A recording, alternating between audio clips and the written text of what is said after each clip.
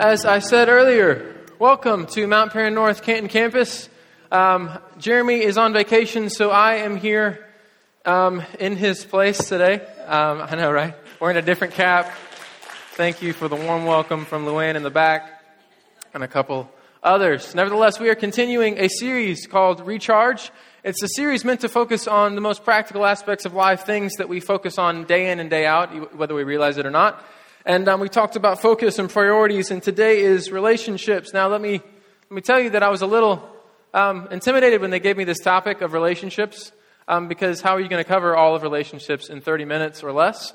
One, it's like asking a student to write a term paper, a 2-page paper on the history of human love or something. It just doesn't make any sense. You could spend a whole year on this.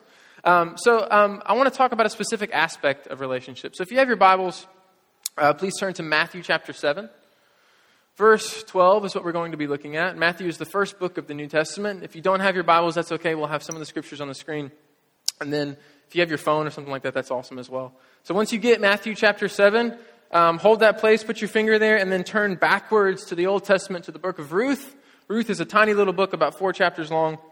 It's sandwiched between the big book of Judges and the big book of 1 Samuel. So if you see Judges, go to the right. If you see 1 Samuel, go to the left. We're going to be looking at Matthew 7 and Ruth chapter 1 today. And the specific focus of relationships that we're going to look at this morning is that of loyalty, that of faithfulness to one another, and what it means to be a people who are committed to one another, who are committed to those around us. So if you have that place in your Bibles, I know you just sat down literally 60 seconds ago, but I'm old school like my dad a little bit. So can we all stand back up just for a second? Out of respect for the Word of God. I know it's old school, but I happen to like this book a lot. So, not to say that those that don't like the book, hear me. I'm just, okay, whatever. All right, so here we go. Matthew chapter 7, verse 12 says this: "So in everything, do to others what you would have them do to you. For this sums up the law and the prophets." So in everything, do to others what you would have them do to you, for this sums up the law and the prophets. Now, if you followed my instructions, turn back to the book of Ruth in the Old Testament, looking at verses 16 through 18. "But Ruth replied, 'Don't urge me to leave you or to turn back from you. Where you go, I will go. And where you stay, I will stay. Your people will be my people, and your God, my God. Where you die, I will die, and there I will be buried. May the Lord deal with me, be it ever so severely, if anything but death separates you and me.' When Naomi realized that Ruth was determined to go with her, she stopped urging her." Can you say amen to the reading of God's Word? You may be seated for prayer.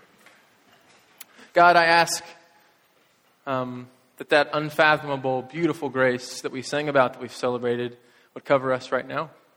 I ask, Lord God, that you'd help me not to perform, that it wouldn't be about entertainment, but it would be about your word, that you would anoint my words and anoint our hearts to receive it. And may the words of my mouth and the meditation of my heart be acceptable in your sight. O Lord, my strength and my Redeemer. Amen.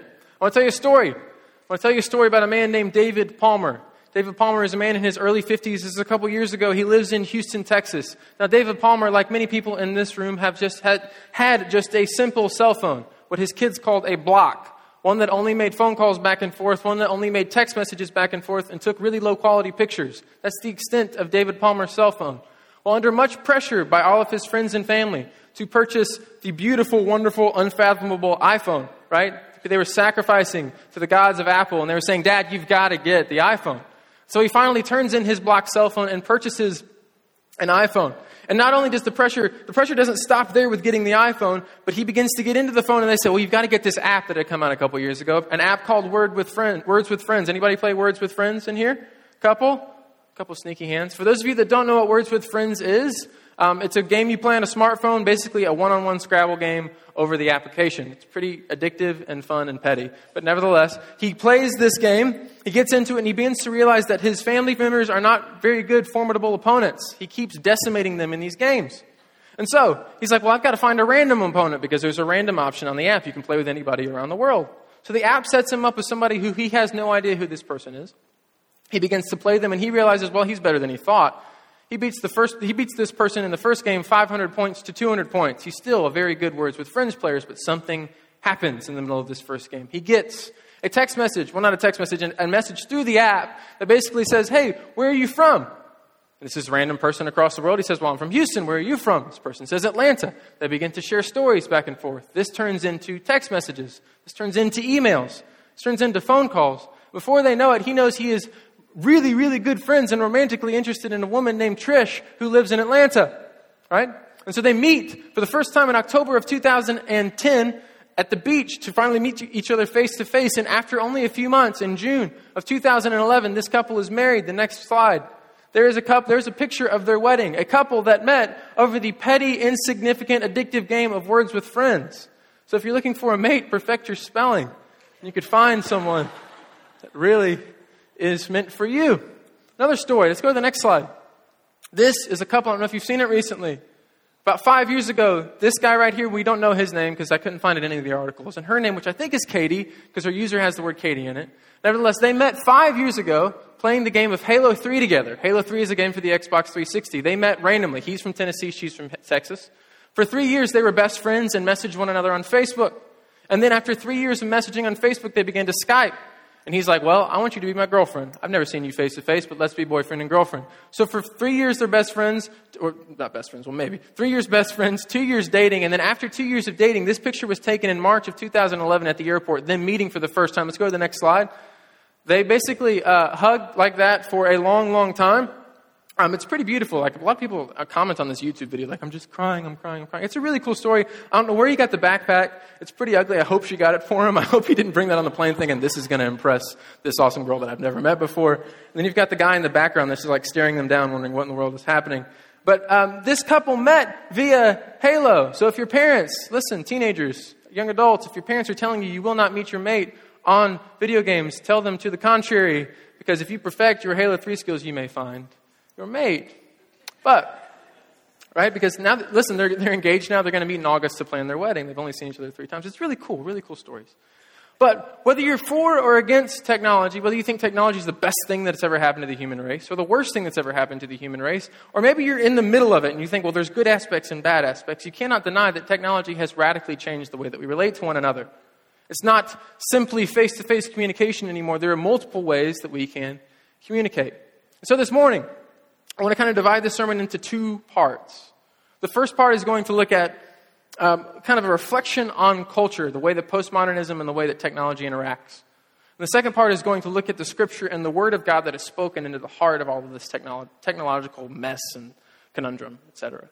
So, part 1, this whole postmodernism deal kind of focus on the individual self, and the whole boom of technology has created massive effects on relationships, as I just said. I want to look at 3 of those effects. The first effect is commodification. Big word. But what I mean by that, I think I made up the word, which is kind of cool. But commodification is, what I mean by that is that in a normal face-to-face human interaction, you and I are friends and we are talking and everything is normal. But the way that what technology, specifically social media, does is that it takes the normal one-on-one interaction and it turns one person into the consumer and one person into the object or the product or the commodity to be consumed, right? And so that it's no longer just me and you interacting. You are now something that is there for my entertainment. You are now there for my happiness, and you are now there for my well-being. Here's what I mean by that. We are sitting at a table across from one another. Me and you are you're telling me this interminable and terribly boring and annoying story about how many meals a day your dog eats. I do not care to hear this story, but you keep going on and on about it. And here's what happens. I don't have the option of getting up and leaving. Okay, I have to sit there and endure this story with you whether I want to hear it or not, right? Because it's rude. I don't want to be that kind of a person. So you're telling me about this story and I have to sit there and endure it. But through social media, you give me a status update about how many meals a day your dog eats or whether your dog threw up today. What can I do? I can hide it from my news feed. I don't want to see it anymore. I can scroll down and see other things that are more entertaining and well-being for my personal life. You are now a commodity in my world. You are now on my Facebook wall. And if I don't want to see you, well, I don't have to see you. This also, we don't ever have to have, in social media, we don't have to develop skills in reconciliation and conflict management. Why? Well, because if you insult my profile picture or you don't like my Pinterest post, well, then that's grounds for me to terminate you as a friend on Facebook. And I can defriend you without ever talking to you or you ever knowing about it. So 4 months from now, you'll look for me and it'll be like, Ada's friend, did he defriend me? You know what I'm talking about? For those of us that are on Facebook, you know exactly what I'm talking about. We've all defriended someone, and they have no idea about it. It's simply because they cut us off in traffic 2 weeks ago. They're like, what happened? Did they delete their Facebook? No, they just don't like me. Because they're commodities. They don't add to my world. They're not making me happy anymore. Let's look at the next slide. This is best epitomized in reality television. Let's be honest, most of us in here are reality television junkies. Well, some of us in here, we watch one of these shows at least. In my home, yes, we watch some of these shows. Like Dance Moms and all this crazy, I don't like any of them. But nevertheless, what reality television has done, and whether you like it or not, it's indifferent, it doesn't matter, it's entertaining. But what it's done is it's taken people's lives, whether they're real or not, and made them commodities for me to consume. I know nothing about Dog the Bounty Hunter in a person-to-person relationship. But I do know that he has a home in Denver and he has a home in Hawaii. I know that he hunts fugitives with his wife and his 2 sons. I know that his son's hair is down like to his low. I know weird things about Dog the Bounty Hunter. But if Dog the Bounty Hunter begins to bore me, what can I do? Change the channel. Because his life is there to entertain me. And if it doesn't entertain me, well, then I can just relegate it to the sidelines. Or these other shows, things like the always wholesome Bachelorette and things like the always wholesome Real Housewives, right? These wonderful shows. What are these shows all about? They're all about manipulating relationships and manipulating the things around us to get to the top, to become the most successful. So the Bachelorette contestants, they make alliances, they don't make alliances. The Survivor contestants, they make alliances, they don't make alliances in order to get to the top, in order to be the most successful. Because relationships are there for me to manipulate in my own world for my own personal well-being. Perhaps this is best demonstrated in pornography, where individuals are no longer subjects, thinking, feeling, and breathing human beings, but they're now objects that exist for my pleasure, or commodities for me to consume. See what's happening to relationships in the modern world. They're deteriorating to some degree. Now, granted, Facebook is not all bad. I know there's beautiful things about it. I'm not trying to say that at all. But anyway, so we've got commodification 1. 2, specialization. I find it ironic that as big as the massive social networking has gotten, as connected as we all are, we now have the more power than ever to create little niches for ourselves that look a whole lot like us. For example, I found a website that's called findafriend.com. If you don't have a friend and you're looking for a friend, it's a little sketch. I don't know, it's weird. But nevertheless, you can find a friend and you can search obviously by age or address or gender, whatever. But then you can also search by interests. So if you're really into, one of the interests is paranormal. And under paranormal is fairies. So if you're really into fairies and you think fairies are something that are worth investigating your time and interest, then there is somebody out there to be your friend. They may be in India, but they can be your friend, right? We can search by goldfish dying support groups or something. I don't know. There's all kinds of different options out there for us to find friends for one another. But we can create little worlds for ourselves that look a whole lot like us. Perhaps this is best exemplified in mass media. Let's look at the next slide. I don't know which one of these you watch, but you prefer one of them. And there's a reason. Because they tell us the facts in a way that we like to hear the facts, right? And we all know which one leans to which way and which ones lean to the other ways. We all know this because, well, not all of us, but those of us that are into news media know these kinds of things. So let's take the example of the healthcare bill that the Supreme Court recently upheld. Whether you thought that was the greatest decision in the history of humankind or the worst thing that's ever happened to the U.S. Constitution, you could find you a news network that talked back to your own opinion, right? We could find those that sympathize exactly with us, that make us feel like we're validated in what we're experiencing. We're specialized. And so what happened, I don't know if you saw on the day that this happened, the Facebook newsfeed exploded, for those of you that are on Facebook. And I saw many statuses say something to the extent of this. I had no idea so many of my friends were raging conservatives or raging liberals. Let's just say my friends list shrunk today. Because we all know the grounds to being your friend is to agree with you. And if we don't agree with you, well, then that's grounds for termination. Well, awkward, right? You can find a church that fits your liking. You can find anything that fits your liking because why? We have now more power than ever to be specialized. So it's a specialization of human relationships. And if we happen to disagree, happen to not like, happen to not get along with, happen to not look like, well, we don't have to have that relationship. Next, so we have commodification, specialization, and the last is virtualization. And this is exemplified in the stories of David and Trish Palmer. There's beautiful stories of people coming together across vast lines because of technology. But, and I know you can all relate to this, because we all have people that we relate with mostly on a text conversation level or a phone call conversation level or a voicemail level, email level, a non-face-to-face level. So we've all used this before, right? When that person that annoys us to death, or that person that we don't want to talk to and give them bad news, etc., some reason that we don't want to talk to this person, we finally encounter them face to face at like the grocery store or the drugstore or something like that, and they're like, "Oh, did you get my text message? I didn't get any of the 18 text messages you sent me. I don't know what happened. I was in the mountains for 3 years, and then my phone just disappeared." You know what I'm talking about? I didn't happen to get that voicemail. It must have just gone straight to voicemail land. I don't know what happened, right? We have these excuses that we use, and we can terminate relationships because we don't have a face-to-face interaction that's demanded anymore. And so if human beings are commodities that exist for my world via social media, and if I can create my own little world that looks a whole lot like me, if the main communication that I have with those that are not my most intimate friendships are things that are not face-to-face communication, well, then disloyalty becomes that much more accessible and acceptable in our world. We can sever relationships based on the grounds that they did not send me a thank you letter. You know what I'm talking about? We hear this all the time on the news around us. And so that's with our acquaintances, right? And we would assume that wouldn't affect our most intimate relationships, but we cannot assume that. That if we're engaged in all these different things, then that naturally affects all of the relationships that we're a part of. And so the culture naturally sees loyalty as somewhat of a liability. You're giving up your own personal happiness by being self-sacrificial to another individual. And that is not okay in a culture that's obsessed with self. And into the heart of this conundrum, into the heart of this mess of technological advancement and postmodernism, when Facebook hasn't even had its 10th birthday yet, in the heart of this confusing time, the gospel speaks loud with clarity, and it speaks with conviction, and it speaks with an alternative way of living in the world that challenges us to do something differently, to be a different type of people. And it's found in Matthew chapter 7, verse 12, and it says this: "So in everything, not in what's convenient, not in what seems best to us, not in situations that present themselves where it seems like it's going to work out best. No, in everything, do unto others as you would have them do unto you. Commit to others as you would have them commit to you. Show hope to others as you would have them show hope to you. Show peace to others. Show encouragement to others as you would have them show hope for you. For this sums up the law and the prophets."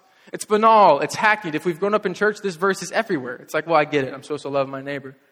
But when it rings in the back of our minds and it rings with clarity, we realize that to truly embrace these words, especially in a narcissistic culture that's obsessed with self, right?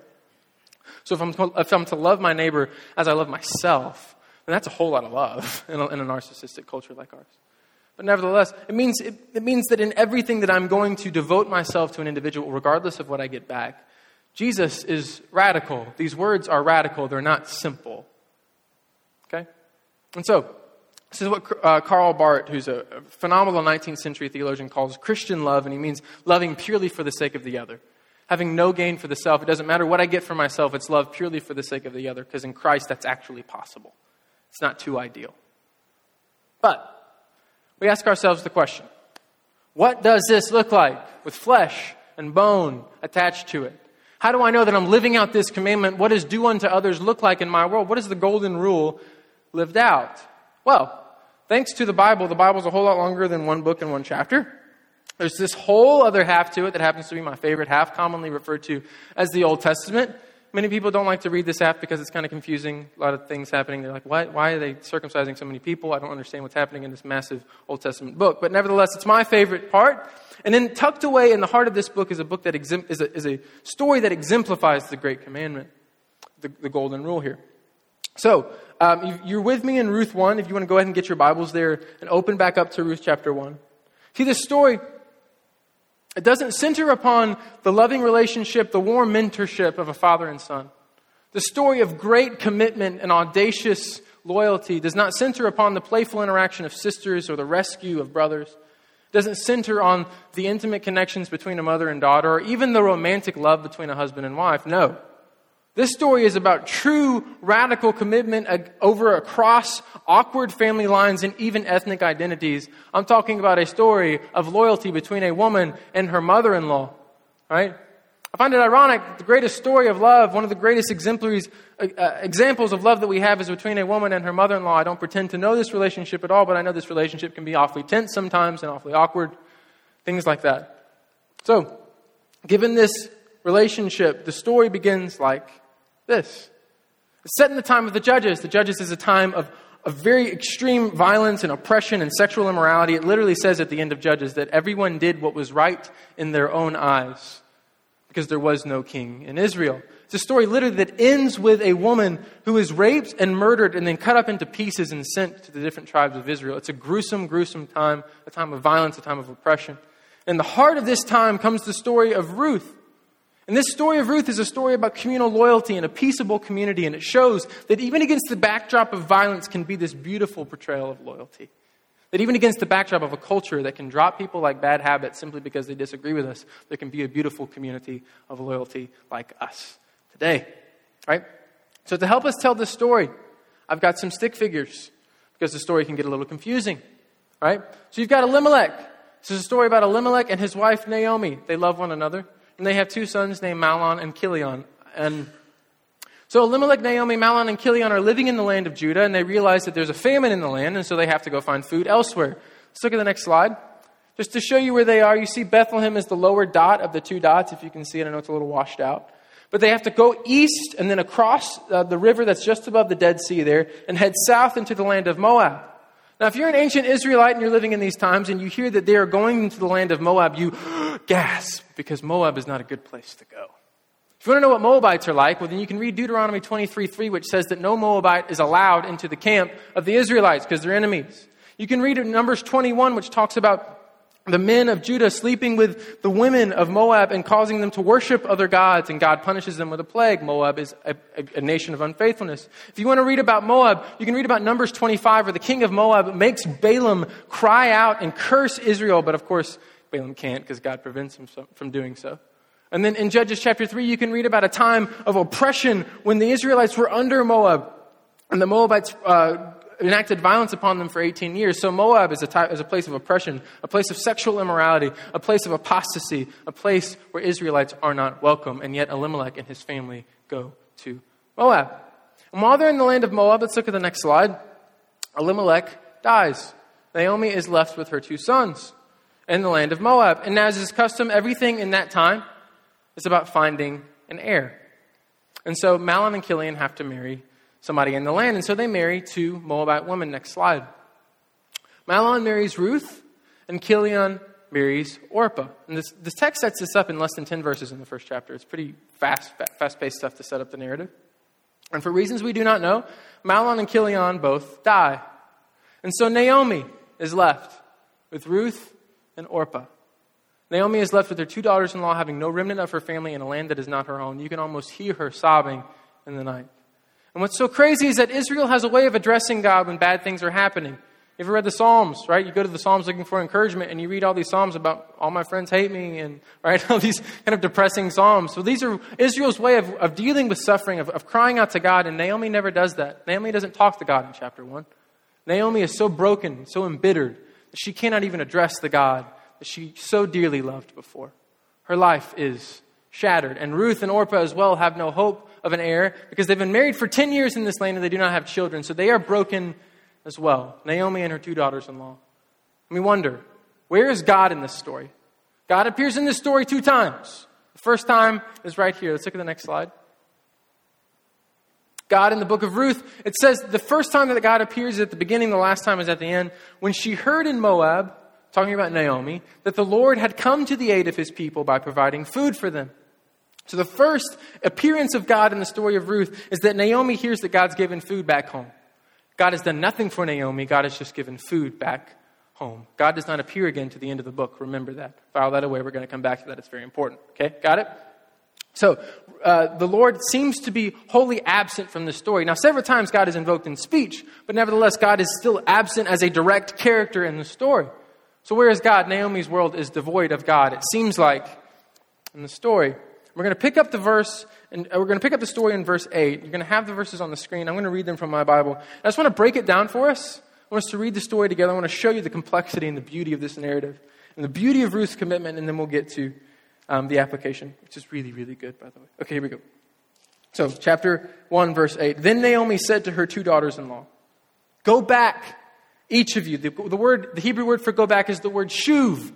not shoe, but shuv, shoe along, Ruth. Shuv, which means to turn or to return, right? And so this word is used 6 or 7 times in the first chapter of Ruth, and especially in this conversation. And it shows the complexity of what is home for these women, right? Do they want to return with Naomi? Do they want to turn back to Moab? Naomi wants them to return back to Noah, but nevertheless, they want to return with her. So what is home for these women? It shows the complexity of these relationships, the complexity of deep, deep personal hurt and emotion that is going on here. Go back, shuv, each of you, to your mother's home.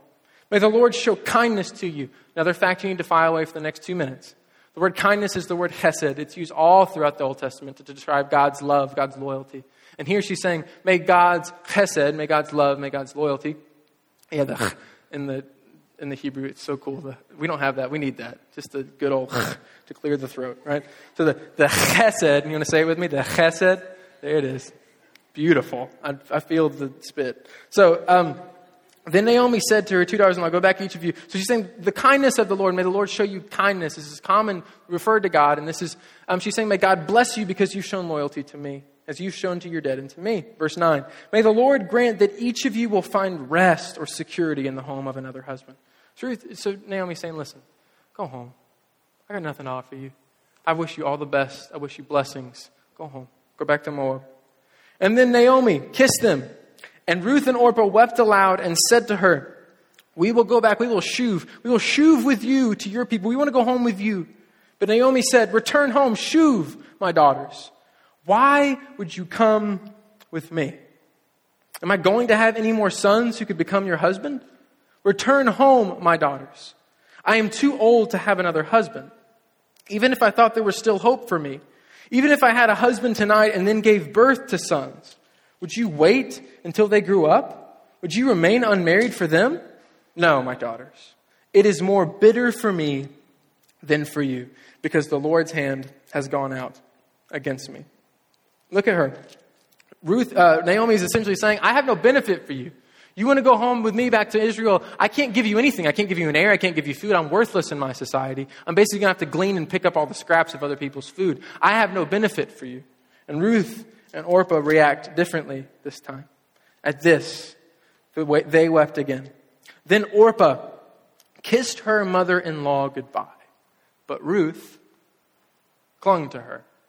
What's so cool about the Hebrew text is that it highlights Ruth in the center of the sentence, and it says, but Ruth clung, and the Hebrew word is davak. It's the same word used in Genesis chapter 2 to talk about a man and will leave his family and cling to his wife, right? So we're talking about the intimate connection of a husband and wife. We're talking about that faithfulness, that loyalty that's characterizing that relationship. Well, she clung to her. So you can just imagine Ruth wrapped around Naomi's ankles like, nope, I'm not going. You're not going without me. I'm going with you. She's kind of dragging her along, right? But then Naomi said, look, your sister-in-law is going back to her people. Look, Orpah's going home. She's going back to her people and her gods. Shuv, go back with her. Now, we can't fault Orpah. Orpah's done what's right. It's okay that she goes home.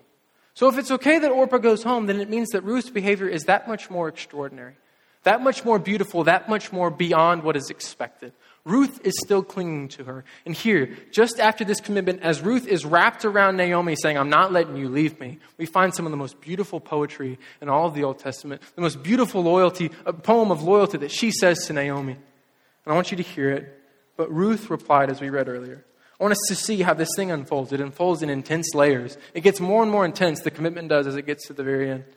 But Ruth replied, don't urge me to leave you. The word is azav. It means to forsake or to abandon. It's often used when God says, I will not forsake you or abandon you. Just like Ruth. Ruth is saying, I'm not going to abandon you.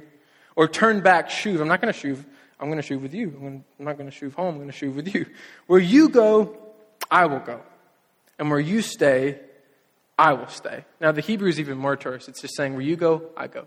Where you stay, I stay. Think about this for a minute. Naomi is ailing and elderly, and she's at the bottom of her society. Ruth can gain nothing from going home with her.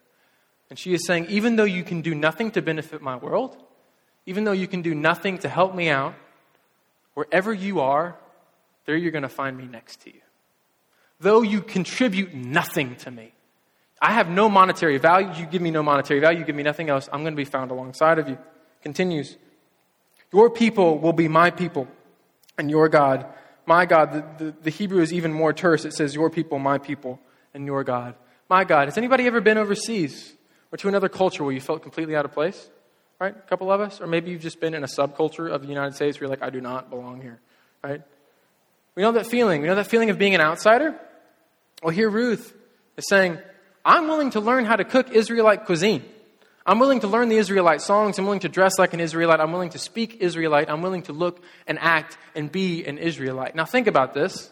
This is equivalent to saying that she is an extreme enemy of Israel, and she's just going to walk into Israel and say, I want to be a part of your people. Obviously, she's going to be persecuted. And this is commonly, you see it in the book. They commonly referred to her as the Moabite. Oh, there goes the Moabite. Yeah, there's the Moabite again. Right? She doesn't have a name. She's just the evil Moabite. So she knows she's going to be persecuted. Remember, Naomi has nothing to contribute to her, but I'm going to go alongside with you.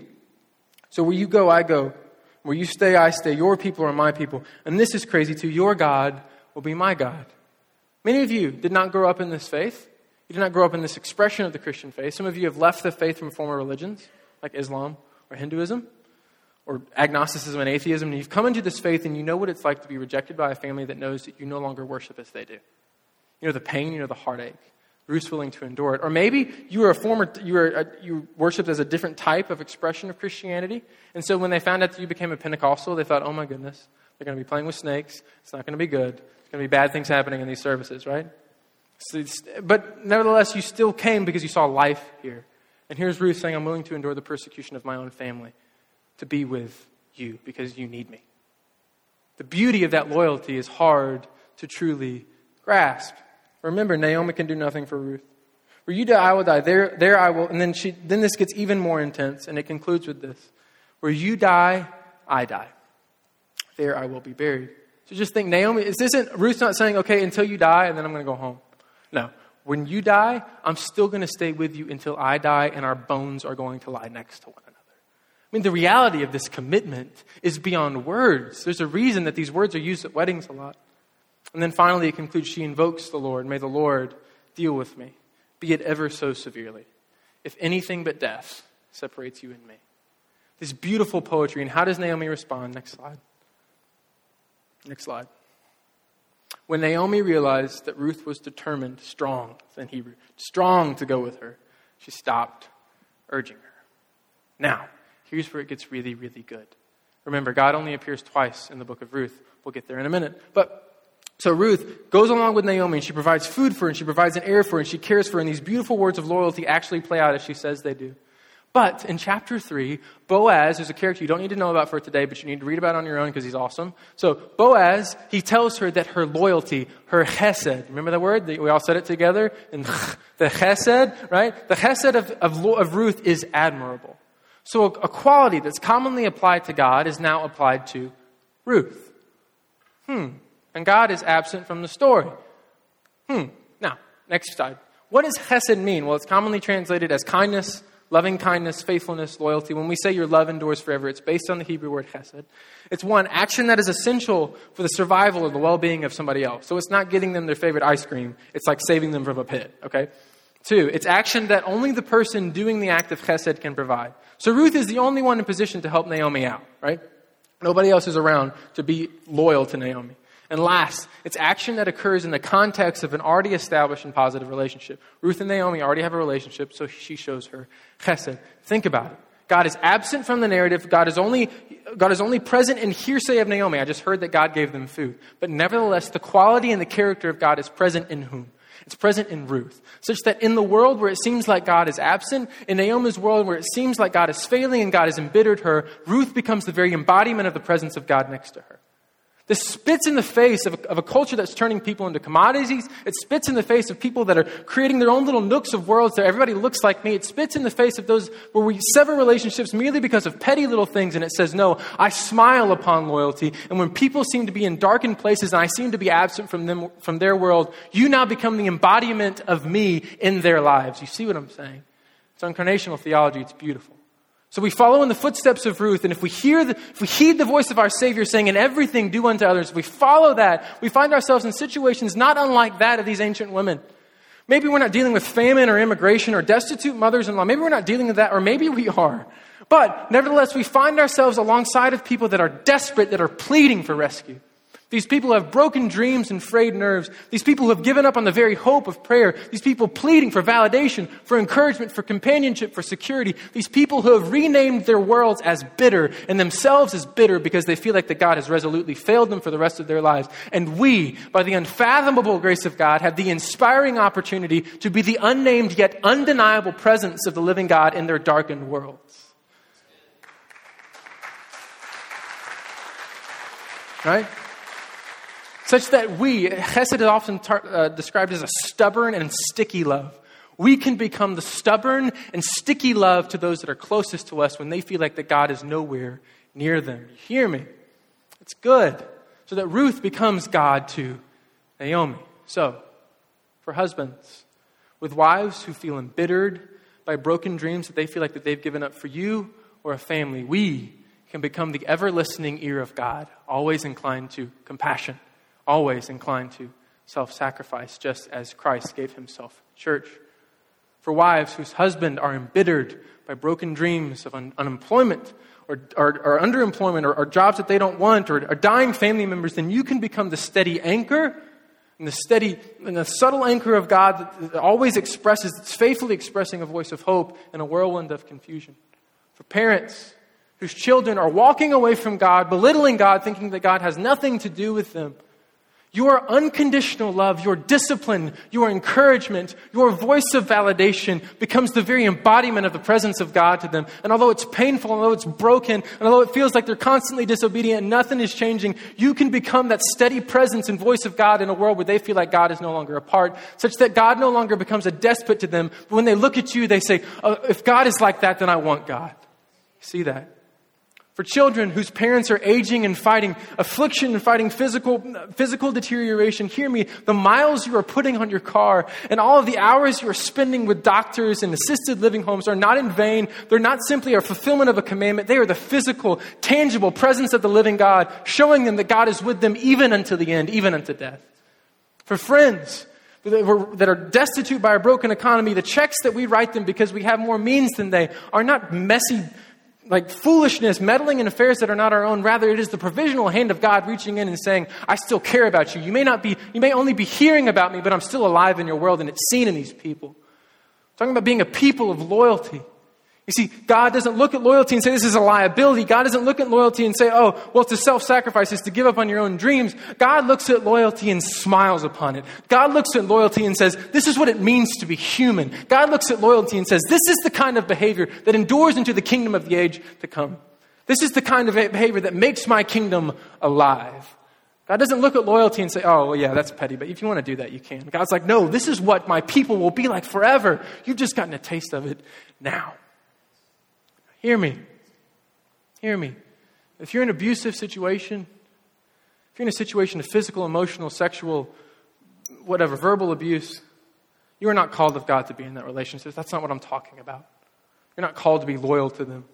But do hear me. For those of us in a culture that is constantly severing relationships and we feel like we're on our wits' end, find strength today in the story of Ruth and hear her words of commitment and adopt them as your own and embody God's presence regardless of what we get back. Because it's there that God smiles. Because it's there that we find out what it means to be a follower of Jesus Christ. So, how do we do this? 3 quick things, and then I'm done. Band, you can come.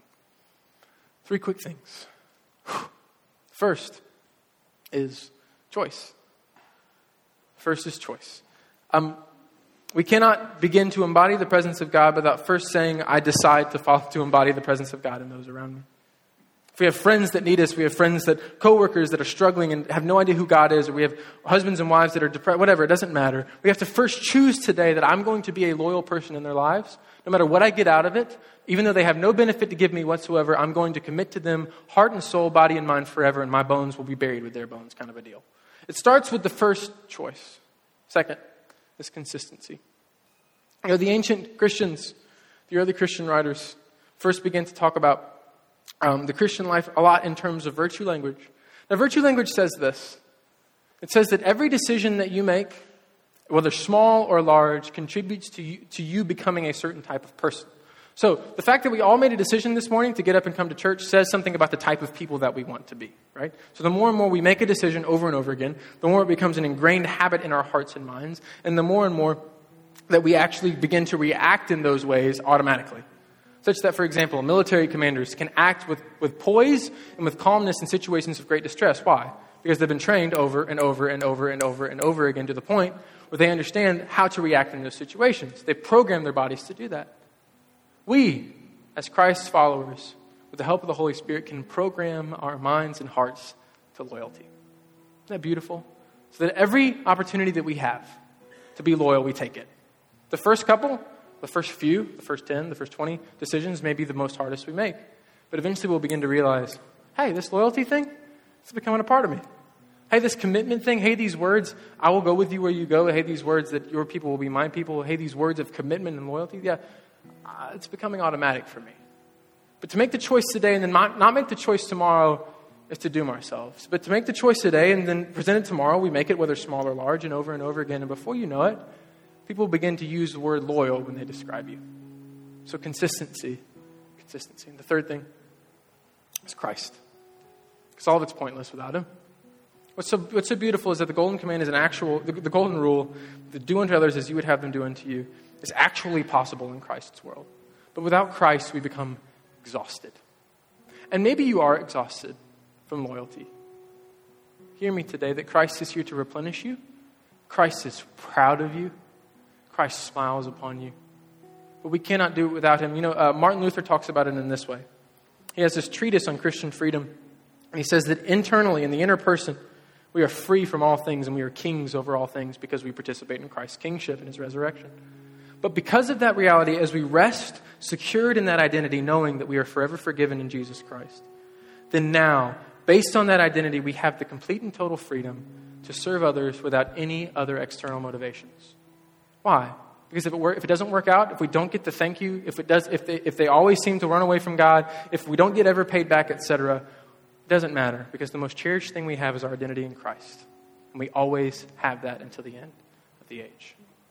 So rest in Christ today. Rest in Christ today. Remember, I told you God appears in the book of Ruth 2 times. First time is at the beginning. Second time is at the end. So the first time is just hearsay, right? Let's look at the end. This is what it says at the end. The Lord enabled Ruth to conceive, and she gave birth to a son. Now, in the ancient world, obviously, progeny is everything. But this son becomes the hope of Naomi. But more importantly, this son eventually becomes the grandfather of King David, which you'll see at the end of Ruth. So Ruth's loyalty and Ruth's commitment is never in vain. Because what happens at the end of Ruth? Well, at the end, as Ruth cares for Naomi, at the end of Ruth, God comes alongside and supplements Ruth's work and makes it worthwhile. And before you know it, God's written a narrative to impact all further generations forever.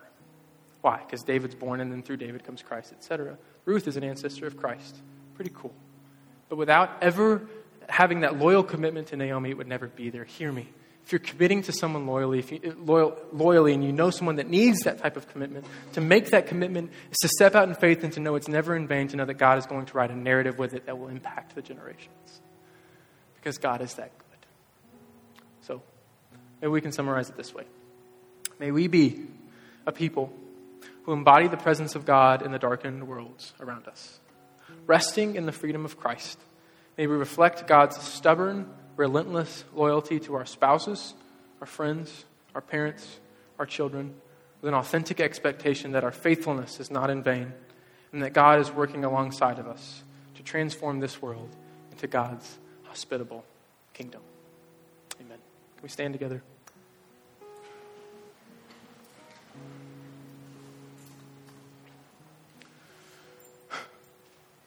I'll bow our heads and close our eyes for a moment. I know this subject is very touchy. I want to ask a couple questions. Then I'm going to ask for a show of hands with every head bowed and eye closed. First question I want to ask is, how many of you in here know somebody that you need, that knows, how many of you have somebody that you know needs a loyal commitment from you, that you can embody the very presence of God in their lives today? You can commit to them and be stubborn, God's stubborn presence in their world when it seems darkened and absent of God. 1. 2, I want to ask, How many of you in here are dealing with just complicated relationships? You're trying to be loyal. It's difficult and it's hard, and you want God's rest today. You need God's security today. Hands everywhere. And 3, I want to ask for those of you that maybe are in abusive relationships, you don't have to raise a hand if you don't want to. But just those that are feeling the suffering and are contemplating, what do I stay loyal? Do I not stay loyal? What do I do? You're broken and you're hurting. I know that's representative of many here today. If you don't mind, can we take hands across the aisles that you're sitting in? I don't know if we've done this before. It's okay. I mean, you don't have to take... Yeah, exactly. Awesome. Cool. Here's what I want us to do today. I want us to be God's touch to one another today. I want us to be unashamed in praying for one another. If you're not okay with praying out loud, that's totally fine. But I'm going to pray over these next few moments. And if you don't mind praying for the person on your right and on your left, maybe that person is the one you're committing to loyally. Maybe that person is one who is dealing with a complicated relationship. Whatever the case, we're going to pray for them today. We want to make that commitment before God. Let's pray together. God, we love you today. We thank you for your loyalty to us. We thank you for your love to us. We thank you, Lord God, that you never fail us. And so because of that rest that we have in Christ, that freedom we have in Christ, we can now embody that to those around us in their darkened worlds. And so, Lord God, we ask, Lord God, that you would help us to embody that loyal presence to those around us. We ask, Jesus, we choose today in you to take Ruth's words on our own lips and to say, we are going to commit to them. Their world may seem devoid of God. They may be pleading for validation. We commit to our spouses. We commit to our children today. We commit to our parents. We commit to our grandparents. We commit to our extended family. We commit to our friends and our coworkers. We are going to be a people of loyalty today. We commit to one another. God, we want to be a people who embodies your very presence to one another. And for those of us in this room, Lord God, that are suffering from broken relationships, that are trying to be loyal today, for each and every person in this room dealing with relationships that are broken and shattered, Lord Jesus, I just ask for your rest to come upon them. I ask for your reconciliation to come upon them. I ask for forgiveness to reign in their world. I ask, Lord God, that your peace would cover their hearts now, that they may know that you're proud of them, that you love them, that you forgive them, that you're with them, that you're going to mend that relationship. I ask for new strength today. I ask for new insight today. I ask for new hope today, new life. Lord God, cover them and make them and validate them. May they know, Lord Jesus, that this relationship is not hopeless, but you're going to walk them through it, give them wisdom and discernment to find it. And for those of us in this room, Lord God, that are suffering abuse, Lord God, give us the courage to step out. Give us the courage to stand up. Give us the courage to be the people you want us to be, Lord God. Help us to rally around those that are experiencing that. May they reach out for help, Lord God, and may they find a new community. All of us today, Lord God, whether spouses, children, friends, coworkers, whatever, we say we are a people of you, and you are loyal, so we are loyal. In a culture that says that loyalty is a liability, we say it is a gift from you. We say it is what it means to be human, and we look forward to your very loyal, ever-coming kingdom. In the name of Jesus, I pray. Amen. Amen. Thank you so much.